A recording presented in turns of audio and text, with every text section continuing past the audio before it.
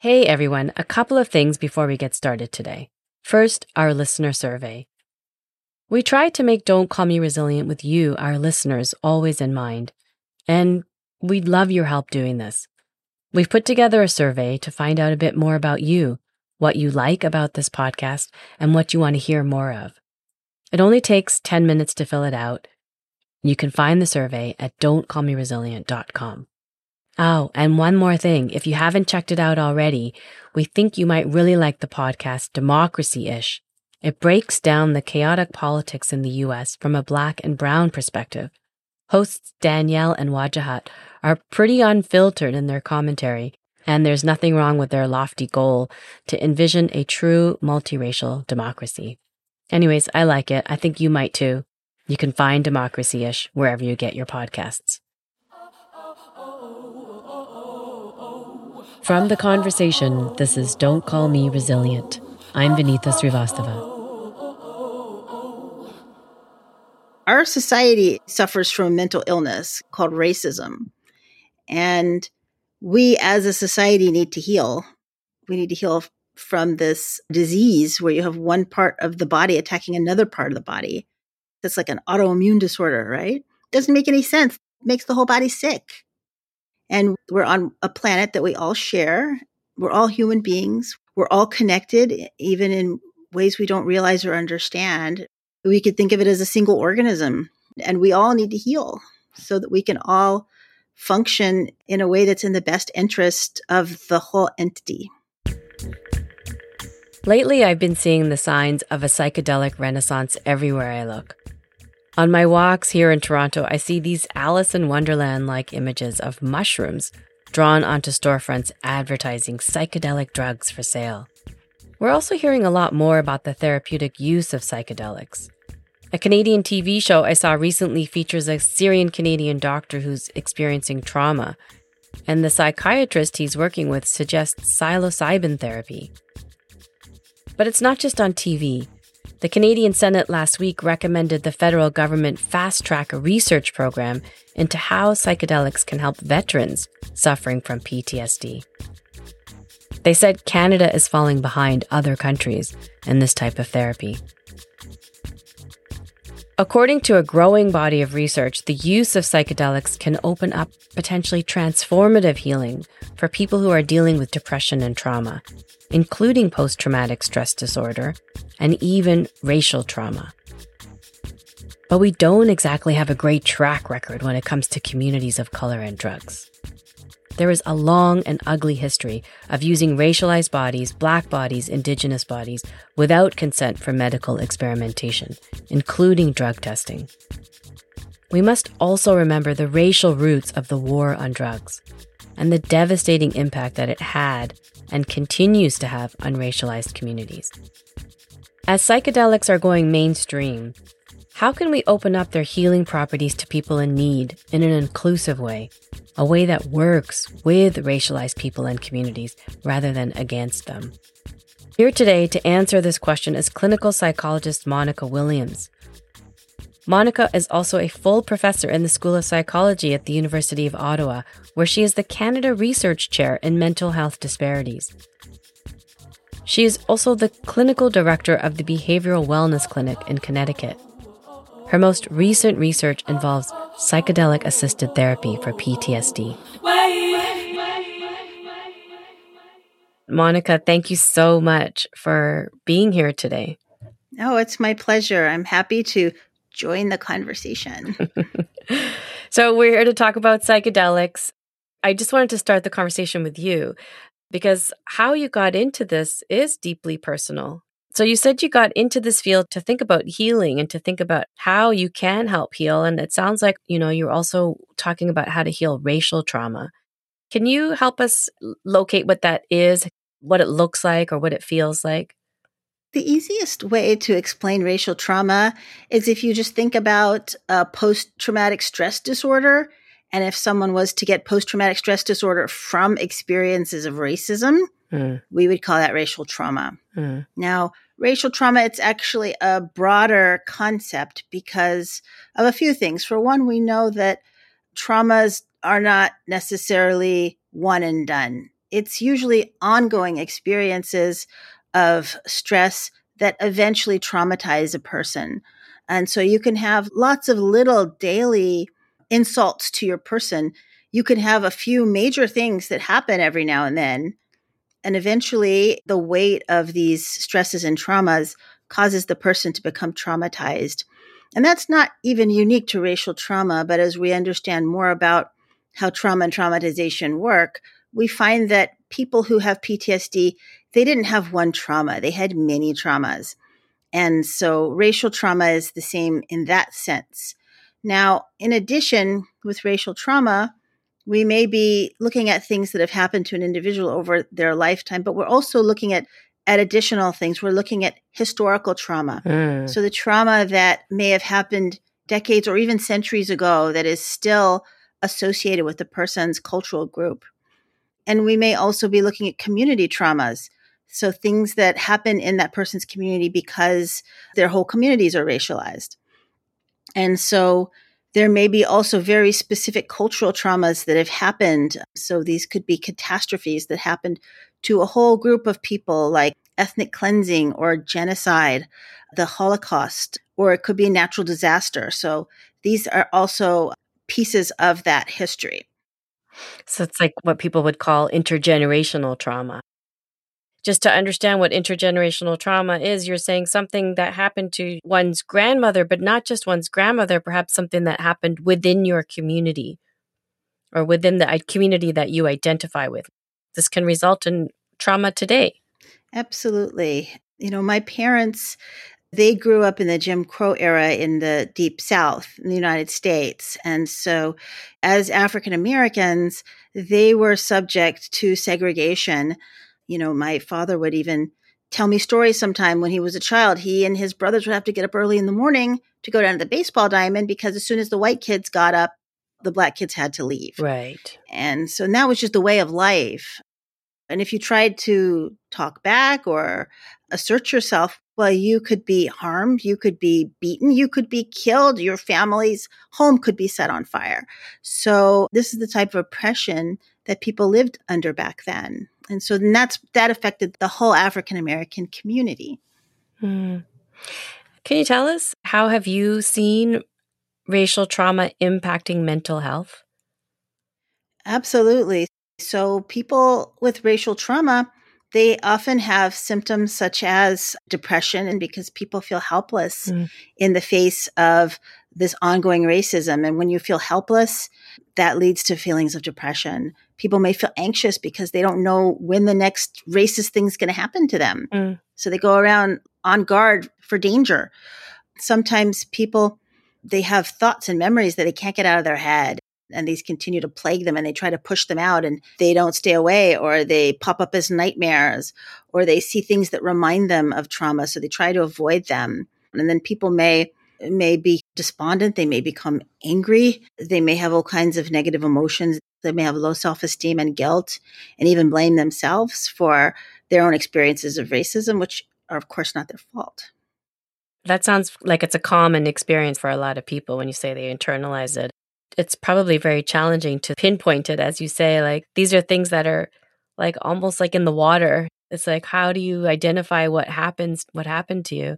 What I've read about you is that were at first really skeptical about the use of psychedelics to heal racial trauma. So why is that? For one, I was skeptical because I had never even heard of the idea that you would use psychedelics as any sort of medicine. Yeah. I grew up in the Nancy Reagan just say no era. So these were all part of that category of just bad things that you don't ever want to touch because you could get into big trouble. You get addicted. You could be harmed. You go to jail. Like I was a good kid growing up and I was like, I'm not touching any of that stuff because that's dangerous. And then also as a Black person, knowing that this is one way that people of color are pipelined into prison, right? Yes.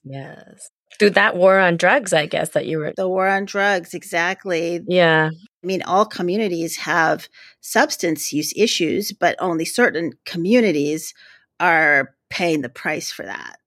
No, I never had any thoughts that these could be medicines. It just wasn't on my radar. So then what changed your mind about the use of psychedelics?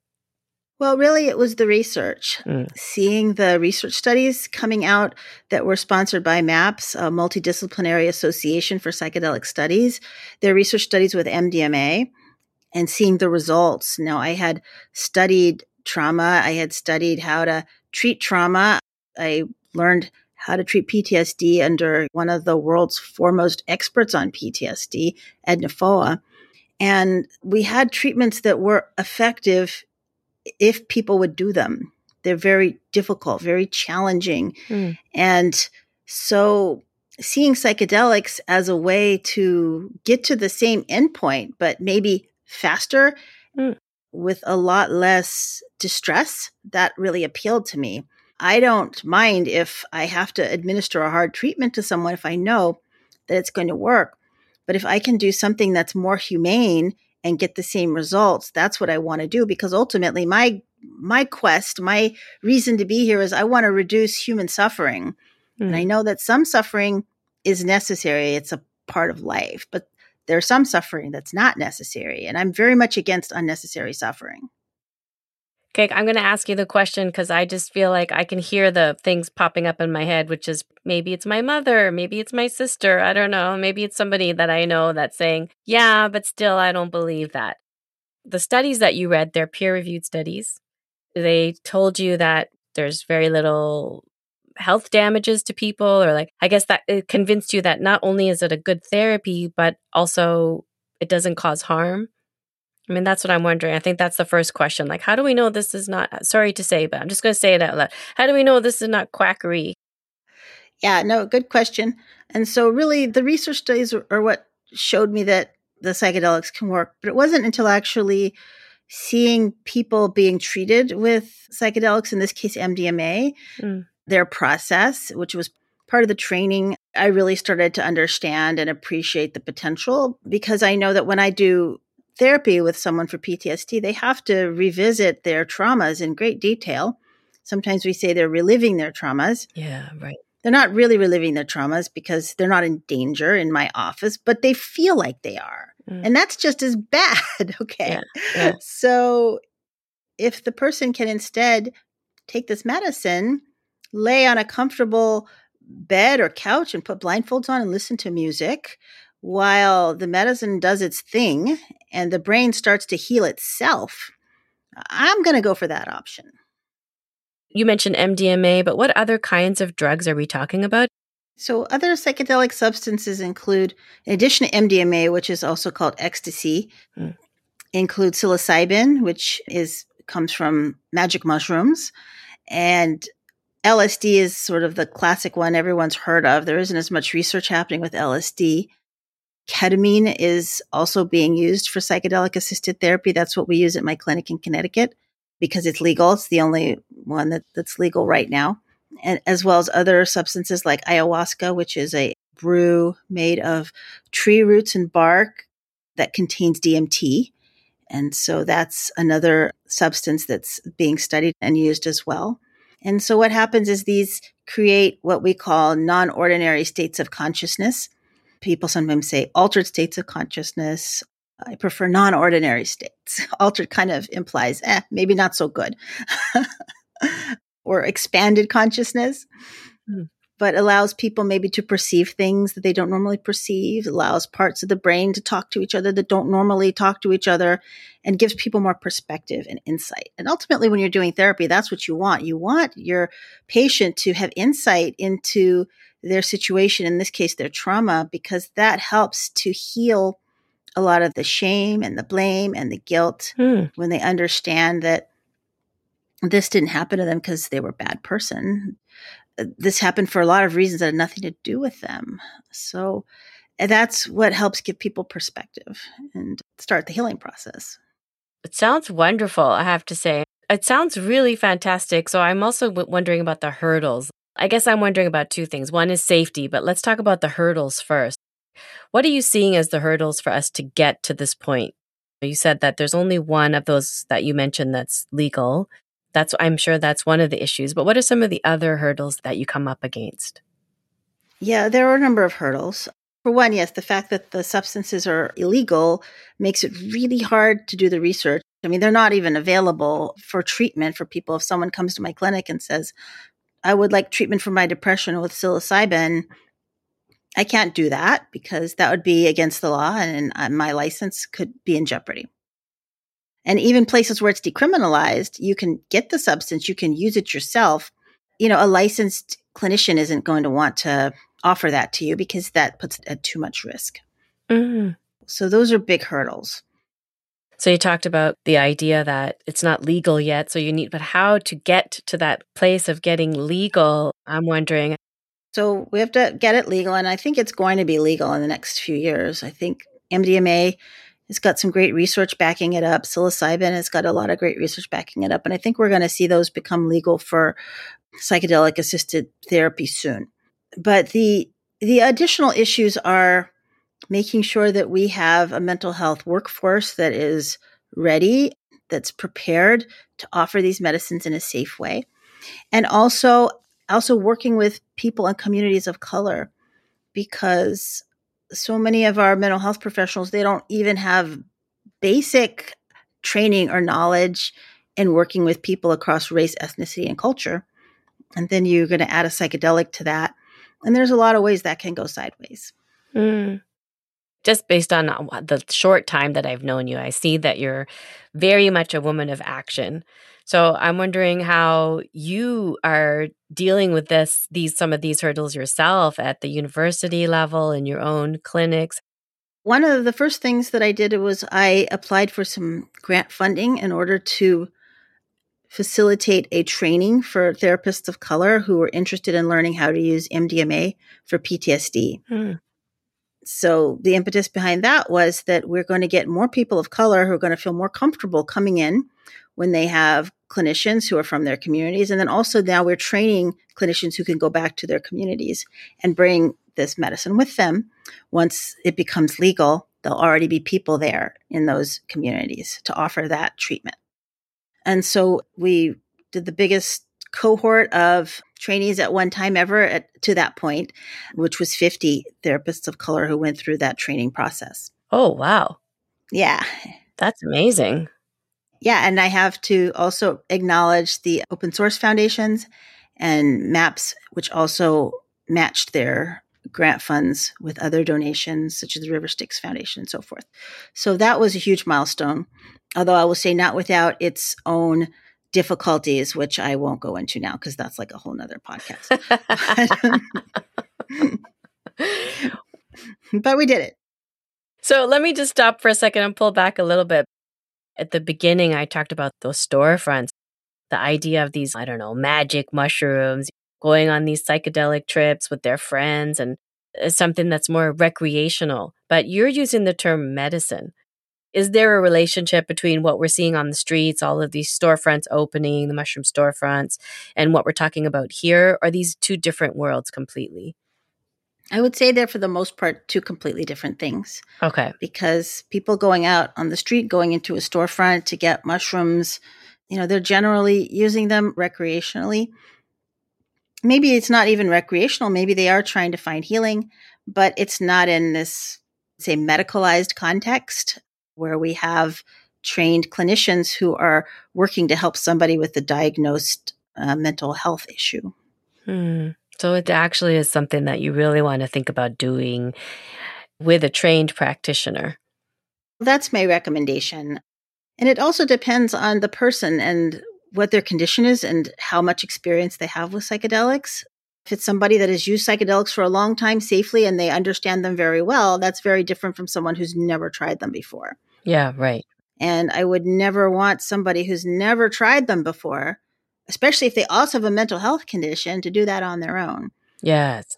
Because even though the treatment, I think in a lot of ways, is better than what we offer as therapists without the substance, is still very challenging. There's still upsetting pieces to it. There's still places where people may be scared or confused or they think they're going to die.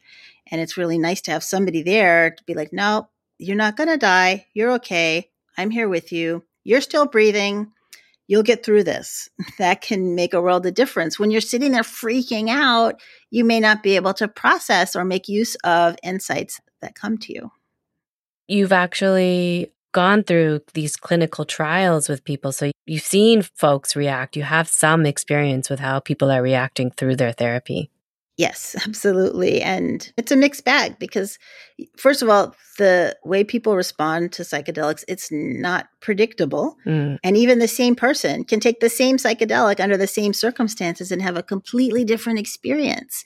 And sometimes they're blissful and transformative, and sometimes they're really scary and upsetting. Got to be ready for whatever comes. Yeah, that sounds scary. That sounds a bit like life too, I guess. I've also heard you say that you talk about collective healing, like this idea of psychedelics playing a role in the collective healing of racial trauma and also promoting racial justice. So I'm wondering what you mean by that collective healing and how do we get there? Because it sounds wonderful. Yeah, well, when people are traumatized, usually it's of an interpersonal nature and that cuts people off from each other and people isolate. Right. But also we find that people heal through connecting with other people. That's how we get through traumas. Our society suffers from mental illness called racism. And we as a society need to heal. We need to heal from this disease where you have one part of the body attacking another part of the body. That's like an autoimmune disorder, right? Doesn't make any sense. It makes the whole body sick. And we're on a planet that we all share. We're all human beings. We're all connected, even in ways we don't realize or understand. We could think of it as a single organism, and we all need to heal so that we can all function in a way that's in the best interest of the whole entity. So that's the collective that you're talking about. That's a collective. Yeah. It's everybody. It's all of us. How do you see this medicine in the service of promoting racial justice? I see psychedelics as being helpful potentially in a lot of different ways. On an individual level, as a clinician, I work with people individually, and I can look at their suffering and their symptoms, and I can think, here's how this medicine can help that person. Also, many times these medicines are taken in groups. And so last year, for example, I organized 3 trips to Ecuador for different types of groups of people who needed healing or refreshing or transformation. One of the groups was just for Black women. I was wondering also something about the accessibility issue that you were talking about, how expensive it is. And I'm wondering what kind of arguments do you think need to be made to put forward to like a funding body, like a government body to fund something like this for, I think you're talking about traumatized or racially traumatized communities. Right. Because it sounds very expensive. Even though it is expensive on the front end, if you look at the cost of living with a mental illness and you do the math, this is much cheaper for everyone. If you take a couple of months, have really a few psychedelic sessions interspersed with some therapy, what we call integration sessions, where you make sense of what's come up for you with the therapist. Despite these costs, it's much cheaper to help someone and heal them, have them better, have them back in society, gainfully employed, paying tax, than it is for them to have to live on disability or welfare. It's much more cost effective at the end of the day to get people back on their feet, even though it's also humane and it's the right thing to do. And we should be doing it anyway, even if it's more expensive. But the bottom line is this is a capitalist society. If I could point out the economic benefits, that might make it go a little faster. On a personal level, my fear would be addiction. Will I get addicted? Will I get sick? I've got kids, so I've got to be around for them. That's another place where I think education can really help because most psychedelics are not addictive. We assume they are because they're illegal, just like things that are addictive, like heroin, but they're not addictive. Which isn't to say that there's going to always be some random person that says, yeah, I got addicted to magic mushrooms. Okay, you got addicted. But for the most part, for most people, no.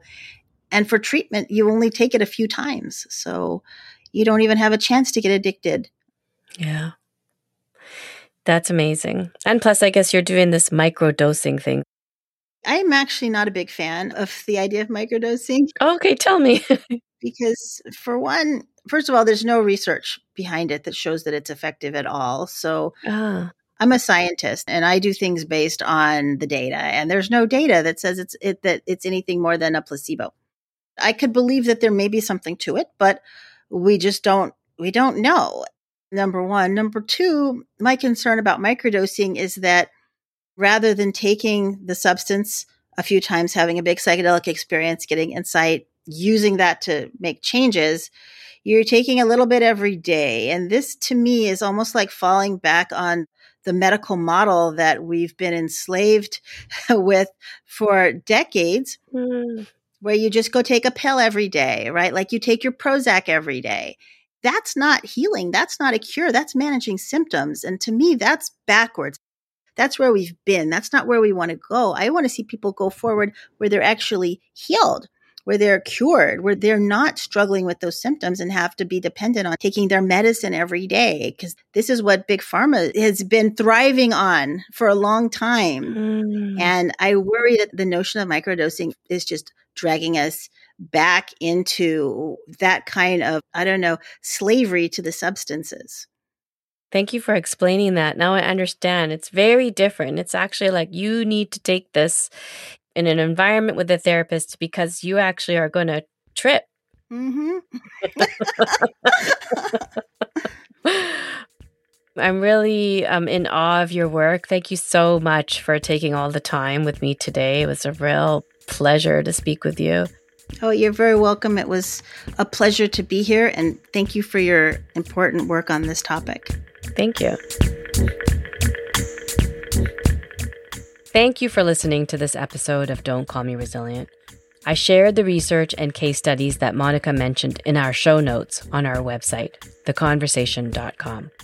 And I have a small favor to ask. We have a new listener survey to get more information about you, what you like, and what you might want more of on Don't Call Me Resilient. Please take a moment to fill it out. It only takes 10 minutes, and it will really help us shape the podcast moving forward with you, our listeners, in mind.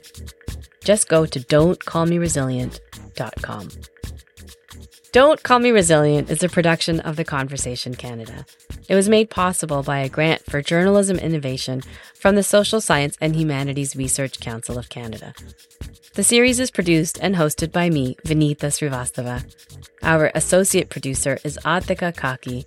Our consulting producer is Jennifer Moroz. Ramatullah Sheikh does our sound design and mixing. Kikachi Meme is our student producer, and Scott White is the CEO of The Conversation Canada. And by the way, what an amazing team it is. And if you're wondering who wrote and produced the music we use on the podcast, that's Zaki Ibrahim. The track is called Something in the Water.